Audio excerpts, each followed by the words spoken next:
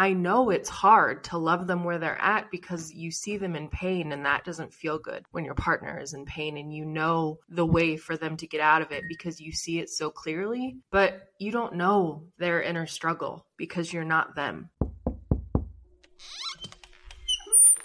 Hey, thanks for coming. Welcome to the Love Shack.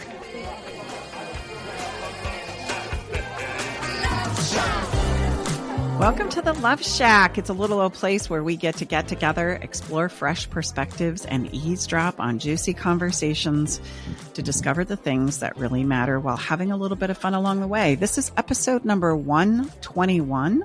We're going to be diving into, is it possible for you to fix your partner? Hey, if you're new to the podcast, welcome. I'm Stacey Bartley, and this is my lover and partner, Tom. He's the co-host of the show, and we also have our beautiful everything girl behind the scenes, which she may make an entrance. We just never know. She kind of keeps us on the edge of our seat.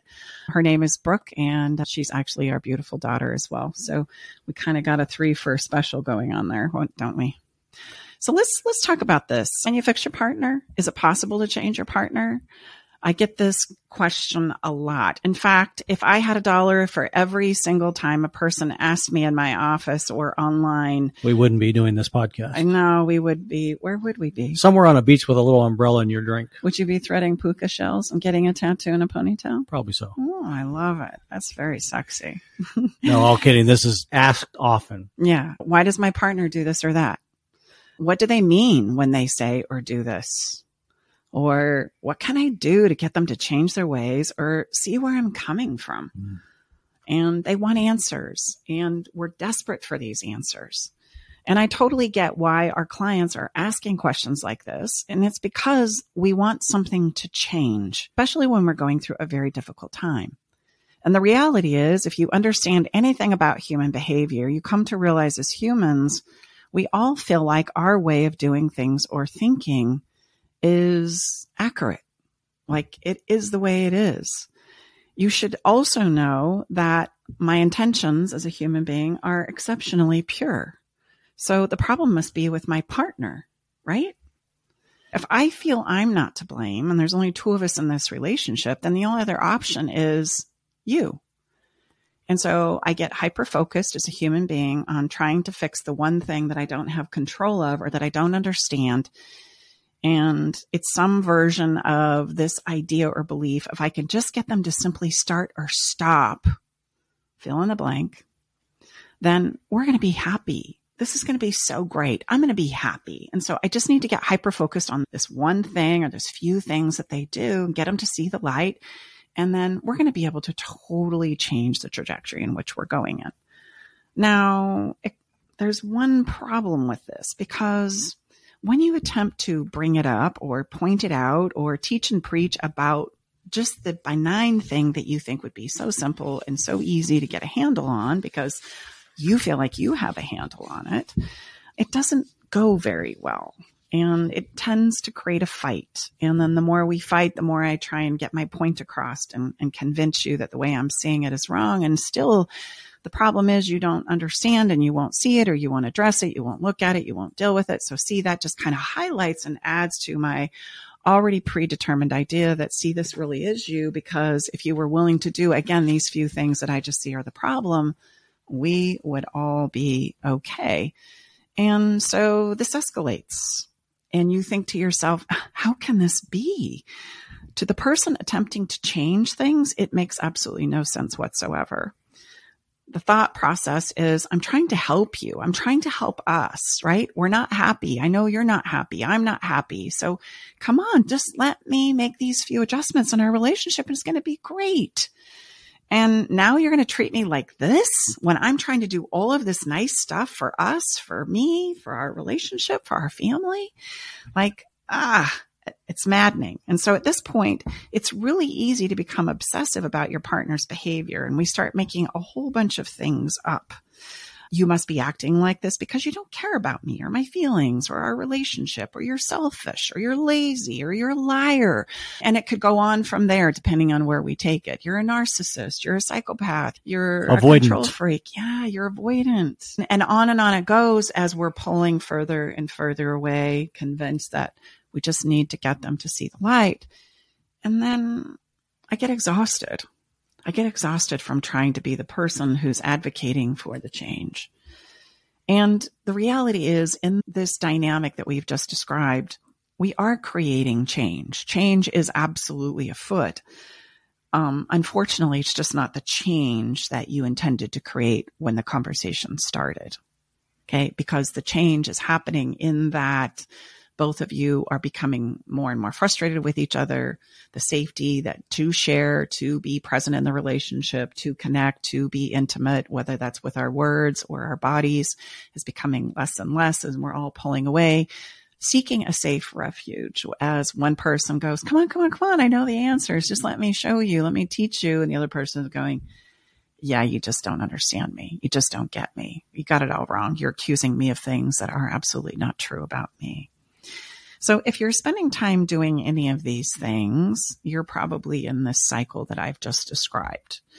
And realize these things are absolutely not going to take you where it is you want to go. The first is getting someone else's opinion about why your partner does or does not do X, Y, or Z. This is just simply going to provide you with lots and lots of different perspectives and opinions about why they're doing it, how they're doing it, what their ill intents are, their good intents are. And it really starts to muddy the water and not give you any clarity whatsoever. Opinions can actually create a lot of confusion because if you thought you had options with just your own thoughts, get the thoughts of about 10 more people and see how much more clear it is. It's not going to be at all. You know, even if you're talking to a psychologist with a PhD who knows a lot of things about human behavior, they're still making a guess. They're making their best guess about why your partner is doing what they're doing. So the only person who knows why your partner is doing what they're doing is your partner. Mm-hmm. So if you want to know why they're doing it, ask them. That's the only place you're going to get the correct answer from. Mm-hmm. And that winds up our episode for ladies and gentlemen. Just kidding. But just to point that out because a lot of times we go to people who know more than us thinking that when they give us an answer that it's 100% correct simply because they know more than we do. Mm.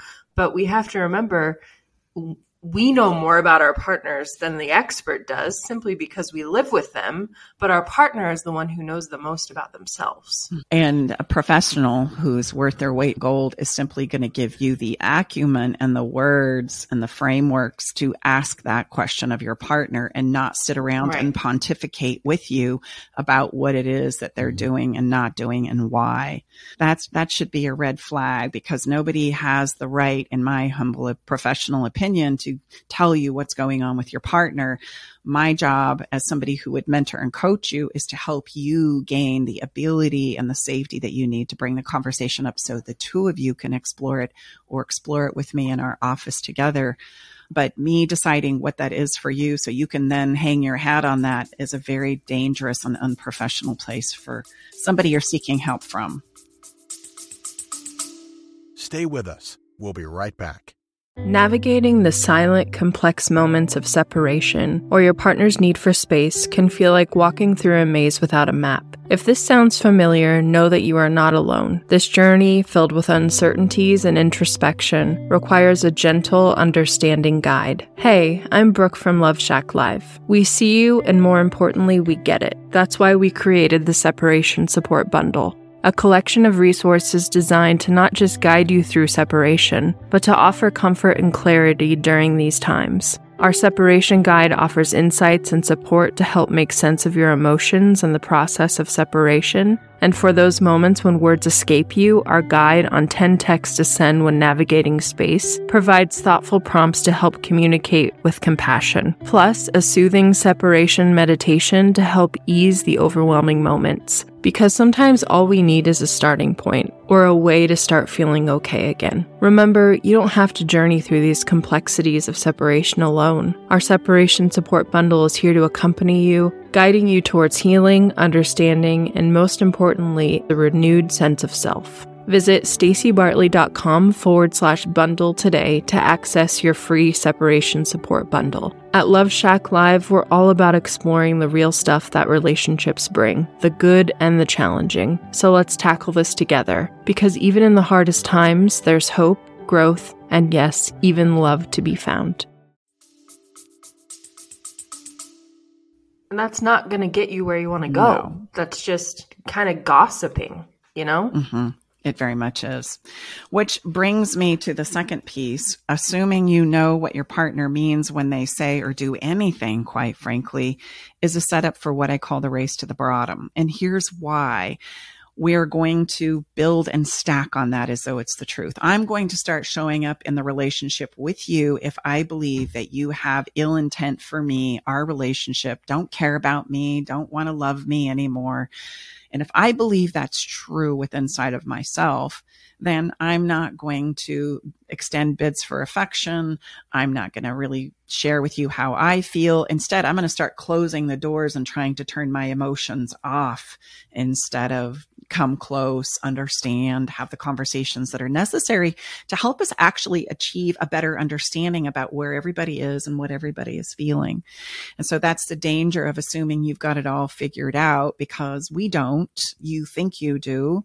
I've even done this and will, I'm sure, because I am a human being first, continue to do this in my own life.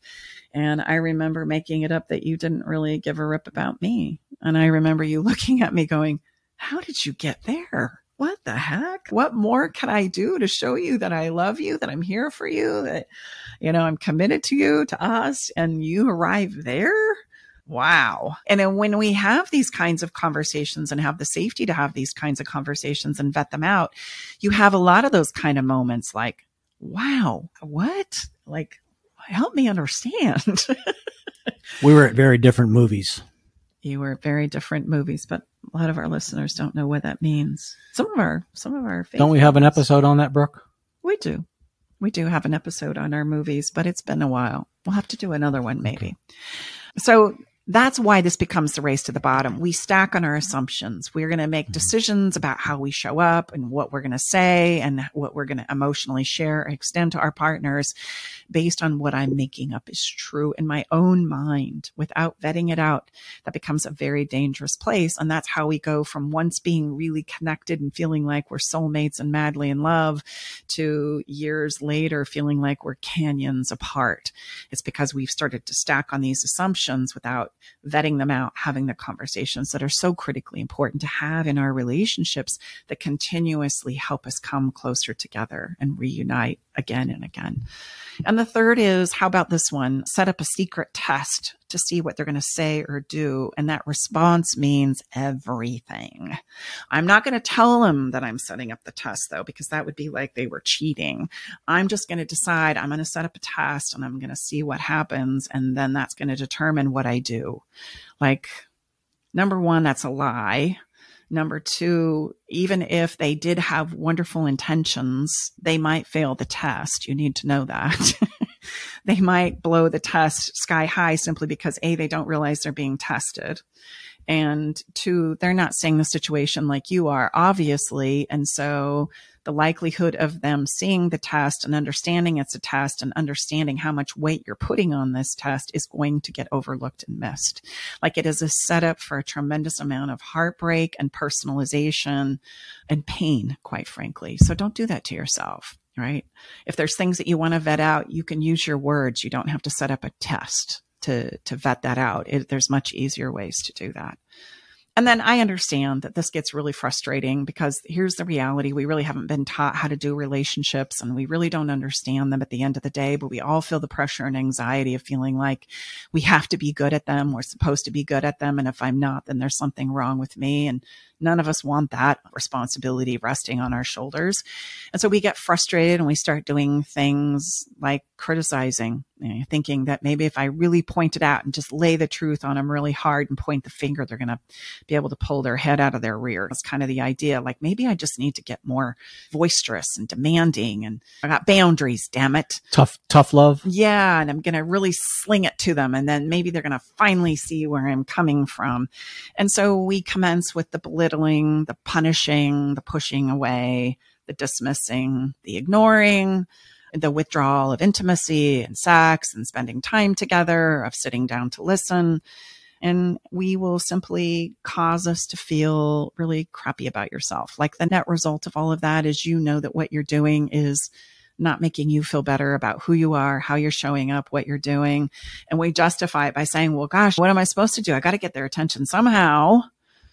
And as a result, you just feel worse about yourself. And you're pushing your partner away, which is not what you're wanting. You're wanting to bring them closer. And to this whole episode, the motivation I would think behind wanting to change your partner is to have a better relationship. And having a better relationship is being close and intimate and having a person you can tell anything to and being able to express your needs and be able to ask for what you want and say what you need to say all the time. And by doing all those things you just said, punishing or belittling or criticizing, you're pushing them away. So you're going to do those things and then you're going to be sitting in your house one day and saying, God, how did we get here? And no, we're not saying it's all your fault. We're just saying this is typically the path that people go down, and they don't realize that all of these things they're doing to try to fix their relationship is breaking it down even further. Well, that's a great example. We say this often, as many times. And again, it's nobody's fault. You're acting in the exact manner of what you're pointing out that's wrong with your partner. So you think how incongruent that is? Mm-hmm. And again, I've shared that with, like on our calls, and people say, oh my gosh, I've never realized that. Yeah. You're doing the very things of which you're complaining about in your special someone. Well, and that's because we become so obsessed and hyper-focused on our partner that we've lost perspective within ourselves. And we're justifying it with the idea that, look, my goal is, my only way through is to get them to change and see what I see. And thereby doing, we totally take the focus of ourselves off of ourselves and we place it on our partners. And here's the frustrating part. You've just lost control of the one thing you have control over, which is yourself. And so then it's a race to the bottom because I start to feel terrible about the person I am. As clients have said to me more than one client, this relationship is turning me into a monster of myself in my desperation to love them, to fix it, to turn it around, to have this go well, to have us be happy. And I want you to see the intention is always pure. It is a sweetheart message at the end of the stack. But how we start to show up, it is very counter to what it is we said we wanted in the first place. And then we just simply lose our focus. Our focus gets hyper-focused on our partner, and we lose that perspective with ourselves until we can see it and catch ourselves and go, oh my gosh, like I really am a monster. I'm not handling this really well. And hey, any of us are culpable to this. Mm-hmm. Any of us can, I say it's like viewing the donut hole. You're so busy looking through the donut hole, you're not looking outside of the donut hole. And so you miss the whole picture. It's just gotten lost in this hyper focus of trying to stare through the donut hole. And there's so many things that we're not seeing and understanding that are equally as important at this pinpoint that you've decided to focus on. And that usually leads us to Dr. Google, where I go to Dr. Google and I go, man, I got to figure this out. And I start putting in some keywords and I start getting directed to some blogs and some quizzes and some surveys. And then pop, I get the diagnosis. I know what it is now. Oh my gosh, hallelujah, this is it. And it feels like for a brief moment that you've actually been given like a lot of answers. What it's done is just validated the fact that you felt like there were problems in the relationship all along. And if we were to be honest, you knew that long before we just took this ride that we've described. And so there's this pop of validation and you go, oh my gosh, this is it. I figured it all out. This must be the deal. And now we start sticking labels on the foreheads of the people we say we love, which ironically makes things like criticizing, pulling away, belittling, dismissing, shutting down, ignoring, pulling out intimacy, connection, sharing, all of that. It just makes it easier because now you're not my lover, my person that I've committed to co-create life with. You're this thing now that has to be dealt with in my life. And it totally is a game changer in regards to the way we view our person and we view our relationship. And so personally and professionally, I feel like labels are exceptionally dangerous to saving relationships, to understanding ourselves and our partners. I think it gives us a license to truly pour the gas on that mistreatment as though we could punish them enough to turn them around, to get their attention and to help them see the light. And again, it's the race to the bottom, because really the net result of that is I feel terrible and have a tremendous amount of incompletion and regret about my own behavior at the end of the day. And so when this whole thing falls apart, which you can start to see, I hope, by just tracking this path with us, that where do you think it's going to go if you were to step outside of your own situation and listen objectively to the path we've just described? Could you not predict that there's only one way for this to go if we were to continue with this behavior? Is there a relationship that can survive constant belittling, shutting down, pulling away, cutting off of, smothering, secrets in the corner? No, there isn't one. And so we're going in the very opposite direction of what it is we set out to create and why this thing started to pick up ferocity and escalation in the first place. And then when the fallout happens, which inevitably it will if I can't catch this, we're left with a tremendous amount of regrets as a result. And that's a very difficult, painful place to be. And then there's a tremendous amount of cleanup that needs to be done, which absolutely can be done. There's always hope as a human being. There's always a way to clean up your mess, go again, create a do-over. And that's okay. Sometimes we take it to extremes. I know I sure did on a number of occasions with my partners before I could really catch on to what it was I was doing. Which brings me to the conversation about my husband, Dale. I blamed him so much for what went on in our relationship. I blamed him for everything that I felt like was wrong. And I turned into a monster of myself. Like I would penalize him, criticize him, belittle him, shut him down, not talk to him, cut him off for days, weeks.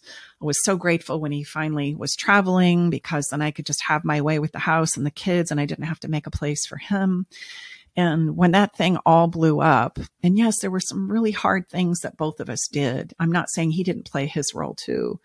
But I was left with a tremendous amount of aftermath and regret about me now finally mustering up the courage with trembling hands and sweaty armpits to turn and really face and look at what my part was. And I'm going to be honest with you, it wasn't pretty. But I'll never forget that pain that I felt and that regret that I felt, because it taught me that was not the way to ever go again when I was unhappy, frustrated, and miserable in a relationship, that there had to be a better way to understand how this all plays out and to handle the things that create pain and frustration inside of ourselves when we're co-creating with another human being. And I want you to know that's true for you too. And so initially we do take this track because we don't know what else to do. And these are the demonstrations and the models that we have. So if you find yourself doing it right now, or if you know you're on the other side of a relationship trying to get better at relationships, then know that there is a way we can clear up the mess. We can learn from this. And the more painful it is, the more we'll remember it and the more valuable it becomes. So take that to heart. I feel like when we get into these places sometimes, it's not even like it's real tangible problems. I don't know. I'm trying to find a way to express this, but you go to Google and you type in some keywords about what's wrong with your partner, and then all your thoughts are jumbled up into like this big tangled mess of, like in cartoons where it's sometimes just a whole bunch of string that's like tangled up together. Mm-hmm. So that's what you feel like inside of yourself. You're like, how am I ever going to figure this out? How am I ever going to get my partner straight again? How am I ever going to, and almost all the times the solution is not changing your partner, because we can't do that. But it's finding a way or finding someone to help you untangle those strings in your own mind. And then you realize there's not even really a lot of issues anyways. It's always inside of yourself. It's always dealing with that mess of tangled up thoughts inside of yourself. And once you can kind of untangle them, you realize that a lot of times it's not as bad as it seems, 100%. And that there's always a way through, right? Mm-hmm. It usually is the simple things or the sweetheart things that turn into messy entanglements that we don't know what to do with. That's a really great metaphor. Many times there is a lot of complexity here, but the solution is not more complexity. That's never the answer in any kind of a situation. You look at people that are effective in whatever he or she does, they're very good at bringing simplicity to what looks like a complex challenge. And those are the masters of their crafts. They really are. And just like me in my situation with my husband, Dale, I can't feel good about the person I am and navigate this in a really good way if I'm feeling terrible about myself. Like, we show up in our relationships as good as we feel. And so that's where it needs to start, is I've got to start feeling good about how I'm showing up and behaving in this relationship. So at least I have a solid place to stand amongst the many complexities or the seemingly many tangled things that are going on in my own mind. Let me just start there and be congruent with the person I want to be in this and through this, so that when I get 5 or 10 years into the future, I look back, I actually feel really good about the way I handled things. That's regret. It comes from the looking back going, I shouldn't have said that. I shouldn't have. Yeah. And that's really, just to really stack onto that. I mean, just think about it. And if you can just stay in that line of thought, it's really unfair to ask of yourself, if you're showing up in ways that don't feel good, how in the world would you ever think to understand science and energy? That's never going to. So to me, that's good news. Okay. So you need to, Siri says, recalculate, because that's never going to give you the result. It may give you a temporary moment of reprieve, but it's going to be very temporary. That's just not how it works energetically. It doesn't. So the answer is no, you can't fix your partner, but come on, you already knew that. But here's what I want you to know you can do. You can influence them. I like that. You absolutely can influence them to inspire them to become better as you yourself become better and inspire yourself. So let's cover these real quick truths first, based on what we've just shared with you. Yeah. And then let me there's tell listeners you out there. Oh man, come on, give me something. You've emptied my gas tank. My emotional gas tank is flickering on empty right now. Yeah. So let's fill it up. Yeah. We can't change the way a person feels. We can only understand it. That's what we have available to us. We can't want the potential of what could be within a person more than they want it themselves. And that's sometimes really hard as a lover. Man, I see you've got so much potential and greatness inside of you. And when we truly love people, we do see the good in them. Of course, parents see this in their children, and lovers see this in their partners.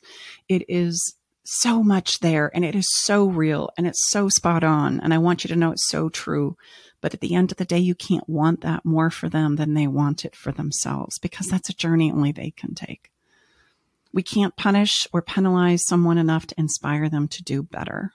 We just can't. It does not work. It actually just makes us feel worse and less hopeless and more overwhelmed emotionally when I feel like you're penalizing me or punishing me for the mistakes that I'm making. We can't sacrifice ourselves enough either to act for them, to please them, to wait, because it's going to take too long and you're going to end up sacrificing yourself in the long run. So that is not love. That is not a loving thing to do. In fact, that's usually a breakdown for everyone. So there's just some really core truths that I want you to know about the thoughts and the ideas that we may have around trying to change our partners. But again, we can't change our partners, but we can understand how to influence them. And so this is a much better option. So let's talk about influencing them. Like, how does that work? How do we begin that journey? And let's start with what influence means, because I think that will start to shed some light on where it is we're going to take you now. Yeah. And even me, I find myself, you can trip over into, is influence, are you like, do you mean manipulate? That's no, influence is, and I appreciate you bringing the true definition of what it is. It's a powerful attribute, powerful quality. Yeah, no, if you step into manipulation, Right. You're still obsessively focused. Right. You're still forcing, coercing, testing, Right. leveraging, threatening.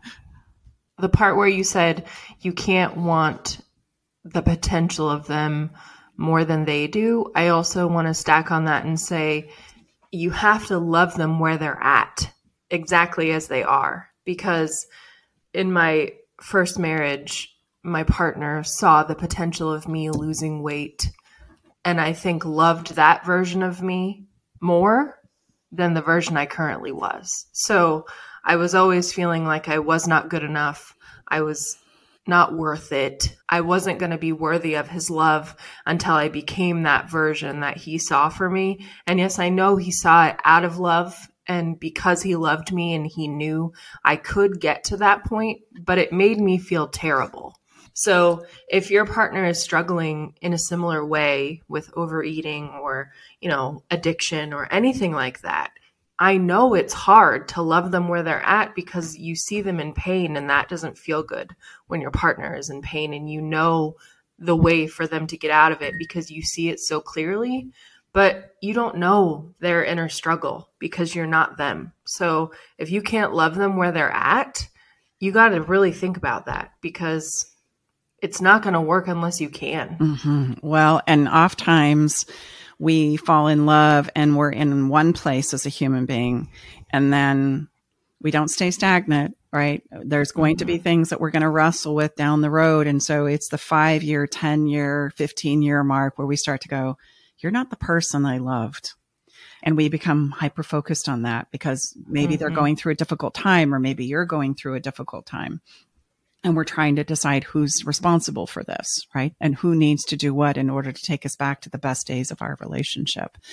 And so it's important for us to understand how, and that's number one of influence. It's that piece of radically accepting where you are as you are in this moment. That's where it needs to begin.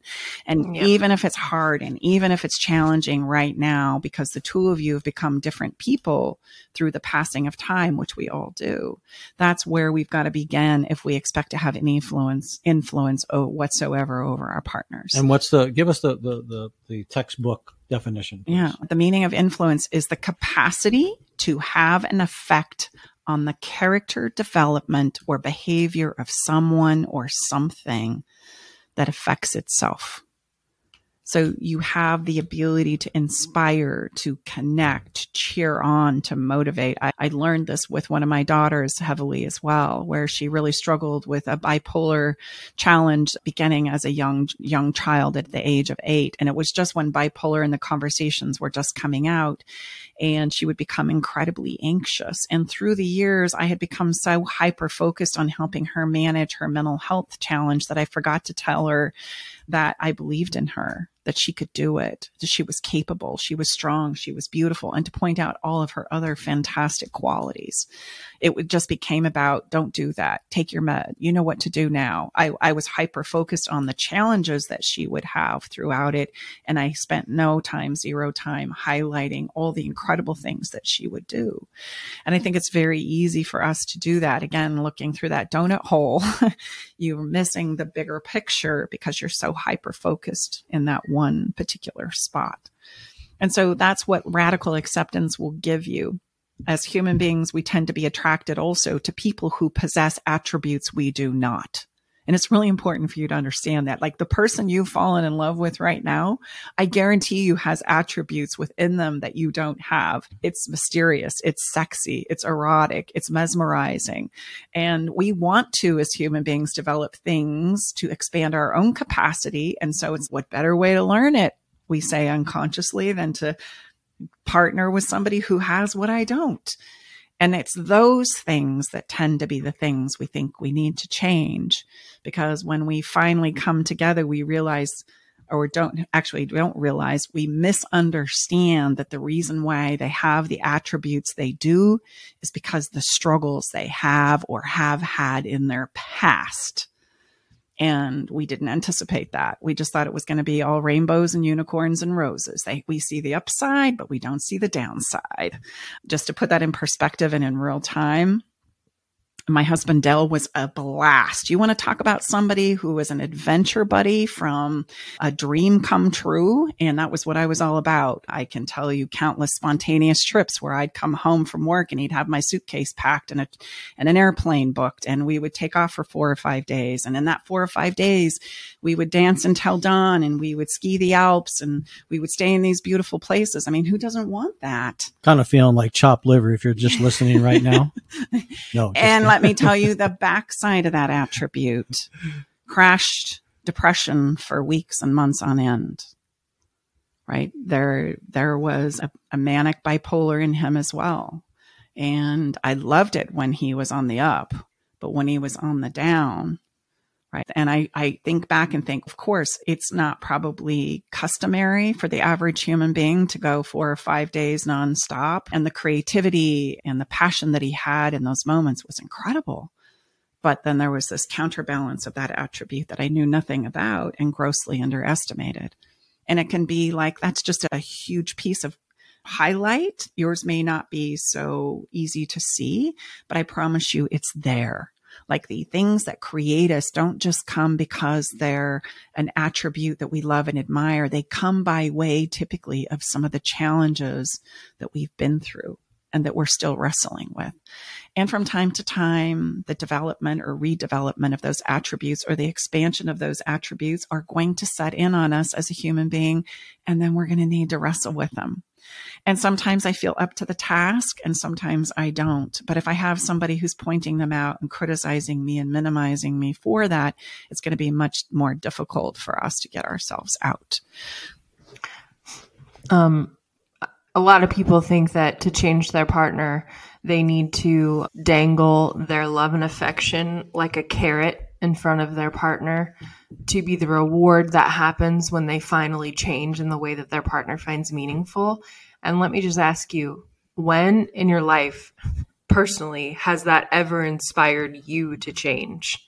You know, it's mean. It's a mean way to try and so-called support your partner, to remove all of the things that they love in the relationship, like kisses and hugs and sex or words of affirmation, anything like that. Imagine that makes your relationship the most unhospitable place to be. So maybe you're doing it out of love, because a lot of people do, you know, and they think, okay, my partner needs to get healthy. They need to stop doing this behavior. This is a life or death situation. We have to get this to change, but it isn't the answer. Well, and sometimes you need to do something healthy for yourself. And that's the catalytic moment that somebody needs, but you're not doing it out of malice and manipulation. You're doing it out of love and concern for yourself and for them too. And that's what tough love really is. When I have to make a tough decision about my own well-being because I can see the cycle that we're in is not perpetuating anything that's good for either one of us. So because I love me and because I love you, I've got to make some changes that are really tough to make. And hopefully that will be the catalyst that helps you too. That's the hope. And we've got to leave it with them, because here's the reality. The individual person, they have the roadmap to doing what they need to address as they go through the strengths and the struggles of their attributes. Not you. You don't have the roadmap. And unfortunately, by consulting others, they don't have the roadmap either.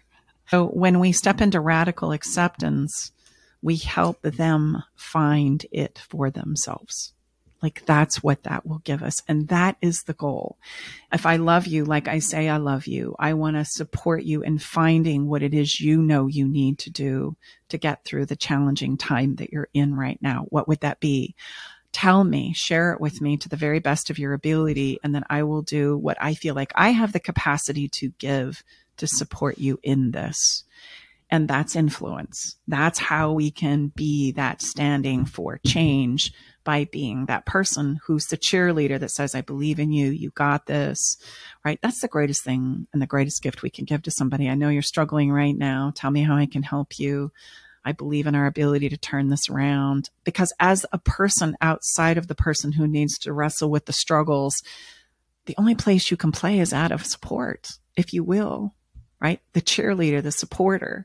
You can throw ideas on the ring, but they've got to be the ones to pick them up and do something with it. No? So, and I would say also, and not in a vindictive or better than you manner, but to demonstrate what it is that you do to keep yourself feeling good about yourself. Again, I'm thinking in the athletic environment, those that are labeled as MVP, most valuable players, typically are not real vocal, but very strong in demonstration and their commitment to their own excellence. And that in and of itself rises all of their teammates around them.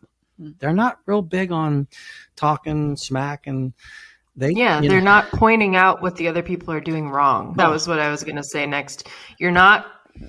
This cheerleading is not calling your partner out and saying, hey, you didn't do that today. hey, I noticed you stopped doing that. It's noticing when they're doing the good things and talking about that. Mm-hmm. Or, gosh, I noticed this didn't happen today. Help me understand where you're at. Do you need something? How can I support you? What's going on? Let's inquire and get the deeper story. Right? Because if we just focus on the thing that didn't get done or the mistake that was made, it's not going to take us anywhere. It's just going to escalate a fight. Okay, you're probably thinking, yeah, okay, I got it. But how do I begin this path of influence and understanding my partner? The first thing is this: because you're the one listening to our voices right now, this is going to be on you, what I'm about to say next. You're going to have to set your own agenda down long enough to understand them. And that's really hard sometimes. And you're going to need to do this in order to avoid the power struggle. So somebody's got to go first. Somebody's got to say, okay, I'll understand you first, and then will you understand me? Right? Often our conflict and our fighting is, hey, I need you to understand me. And you're like, screw you. I need you to understand me. Well, I'm not going to understand you until you understand me first. You know what? Screw you, because I'm not going to understand you until you understand me. And it becomes this back and forth when really we just want to be understood. We really do. We just want to be heard. We want to be understood. We want to be vetted out. And I want to know that you understand it, even though you don't agree with me. Like, that's really important to all of us as human beings. And often that's what we're fighting about. So somebody's going to have to set the agenda down first and be the one to go, all right, I'll set my agenda down first, and I'm going to do everything I possibly can to understand where you're coming from. And you've been selected. You have been absolutely selected because you're the one that's here listening to our voices. The second thing I'm going to invite you to do is share what you would like to see happen from a place of inspiration and what you envision could be a beneficial potential outcome from your vantage point and point of view. And I want to help you do this by saying, you can share anything that's going on as long as you own it. It's not they're doing this. It's not you're doing this. It's not this is your fault because I feel this way. It's I feel this way. I own it. I'm worried about this. I'm feeling anxious about this. I'm obsessing about this and I don't know what to do with it. And that statement can be laid on the table followed by a question. Do you have time to listen to me so I can share more about this? Is this something that you feel safe enough to engage with me about, right? If I ask the question, it becomes an invitation into the conversation instead of that condemnation we talked earlier about. And you'll find that it might take a round or two of this so that they see that you really mean it. I'm not going to force you to come to the table. I'm not going to squeeze you or test you for an answer. That I genuinely want to understand where you're coming from. And I want to create a space where you'll give the same back to me in return. And that's what an influencer does. They are the demonstration of how we can do this differently and in a much more beneficial, productive way to improve the quality of our lives individually as well as collectively. And you need to share. You need to lay that card on the table. And then you can take the next step and you can actually ask for what it is you want. Now, that doesn't mean you don't tell them, you don't teach and preach, you don't point it out, you don't gather your evidence, you don't get out the graph, you don't tell them, I saw this person and they said this, so-and-so Martha Ann around the corner says, the pastor, the preacher, the bishop says. That's teaching and preaching. Just ask for what you want. What I would like to see happen right now is... What I see is possible for us right now is what I'd like to see happen. Is that something you feel like you could do? And there's that question again. Is that something you feel like you're up for? If not, will you let me know when it is, when you are ready? This keeps that radical acceptance that we talked about earlier in the mix. It's super important to do that.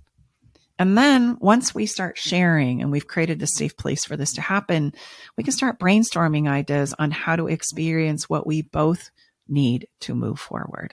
What kind of assurance do you need? What kind of support do you need?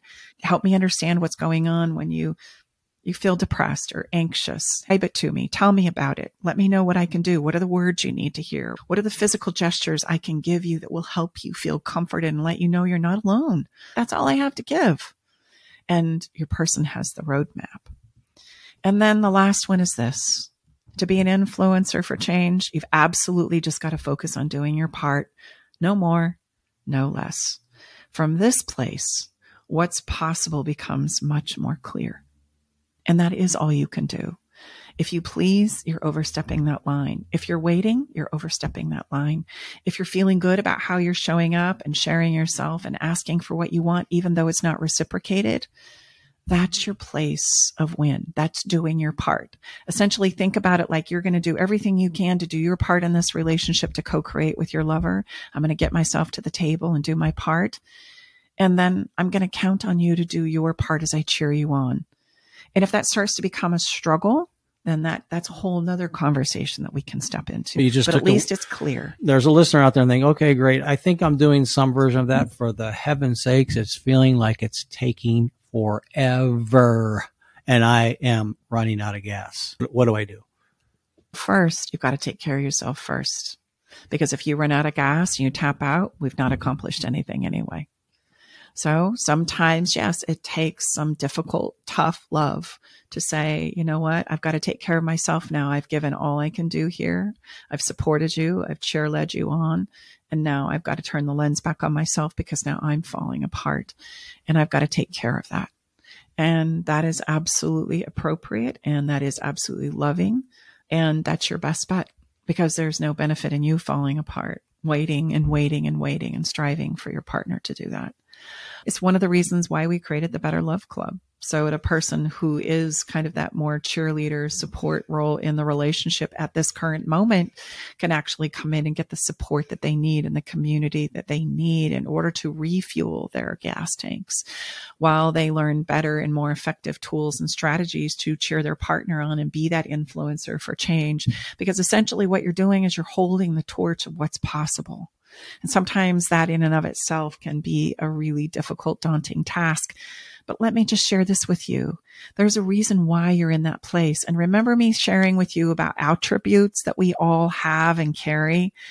There's an attribute inside of you too, that because of these difficult things that we go through, expand your capacity to become who it is you have the capacity to be. That probably doesn't feel really good right now, but it's a wonderful experience that I get in the work that I do to see how it is the struggles we're currently engaged in contribute to the person you're becoming. And that's just the way it is for all of us. There's going to be a bit of push-pull and a bit of challenge there in order for you to truly embrace that. And you happen to be the torchbearer. And the torchbearer has a very important and sometimes challenging and difficult job to do. When you feel like you're the one that's taking all of this on and really trying to, the best you can affect change in your partner, don't dismiss and make sure you are doing self-care for yourself. Yes. 100%. Because again, we remind people, look, when our emotional gas tank is empty, there's not much we can do unless we quickly start to make some deposits. And I ask people on our clarity calls, if you use the metaphor of the tank in your automobile, we're all pretty clear where that's at always. And when it's empty, what do we do? Is there any indecisiveness? No, we go get some gas, right? So yet many times we behave in ways as if our emotional gas tank is unlimited in its storage, or not storage, in its capacity. It is, as long as we keep refilling it. And what we're all about here is when that thing runs dry, you got to go fill it. You got to fill it. And there aren't too many of us that can go for indefinite when it is dry. No, we can't as a human being go indefinite. And so if that's where you are right now, I strongly encourage you to check out the Better Love Club for support, for community, and for refueling of that gas tank before you start making big decisions that are going to affect the rest of your life. Because oftentimes what happens to the torchbearer is they just simply run out of emotional gas, and then they feel like they've got to tap out and be done with this. And bring the whole house down at once. And don't make your decision from that place. Mm-hmm. Exactly. My thought about this as I wrap this up, anything else you guys wanted to add? It's a really important conversation. No. And again, I love that analogy of the torchbearer. Look, that can get very heavy. It can feel like you're carrying the weight of the world. You're carrying the weight of yourself and potentially your partner and your family. And all your responsibilities and things. And so I can identify with that. And so you just cannot discount. Oftentimes all the focus we're placing on others, you need to turn that inward and focus it on yourself, because again, you hear us say this often, you do show up as good as you feel. Yeah. And if you're expending the majority of the effort and energy to keep things turning, then you'd better make sure you refuel yourself so that you've got what you need for the journey. That's important. So don't negate that. Here's the thing. I love Leo Buscaglia. I love his work. I use many of his principles in my work. And I love his quote where he says, most of us are strangers to ourselves, asking others who are strangers to themselves to love us. The reality is we must embrace and radically accept ourselves and our present day to create the changes that we truly desire in the end. And I hope this has been helpful for you. That is the intent of putting this together for you. I'm not saying it's easy. I'm just saying letting go of changing your partner and stepping into that idea of being an influencer is just a better option for the journey ahead.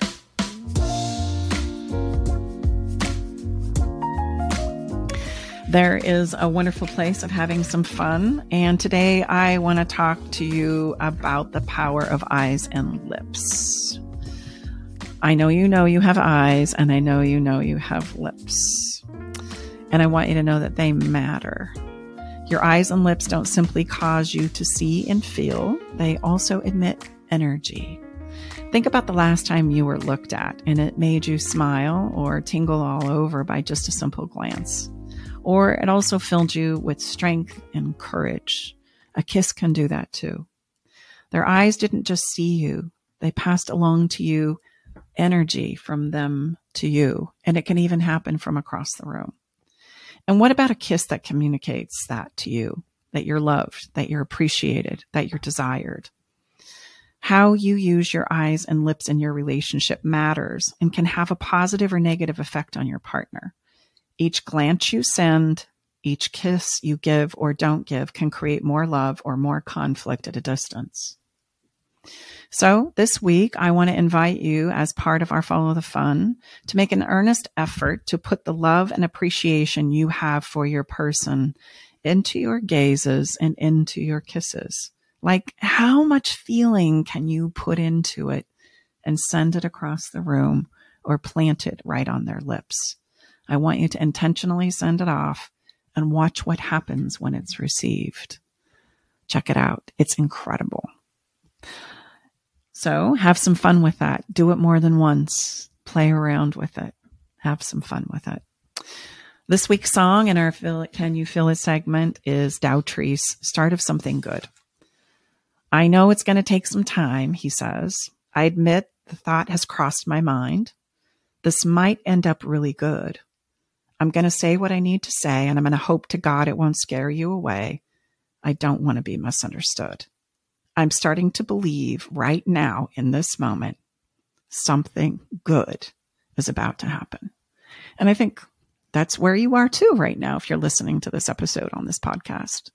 Something good can happen. And given our options about whether we could spiral into tragedy and think this is all for naught or hold the hope in the torch that something good is about to happen, I personally am going to hold the torch that something good is good for you.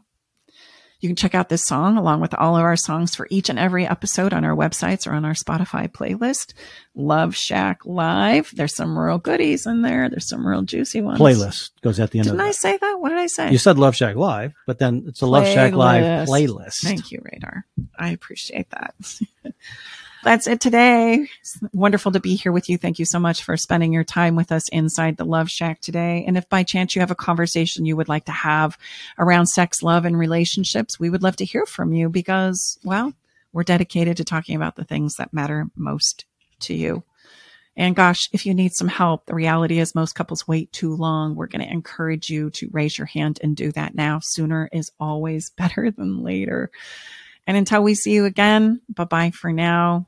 Have a little fun with the Follow the Fun. Check out our song, and we look forward to connecting with you next week. Bye-bye for now. Okay, everybody, time to go.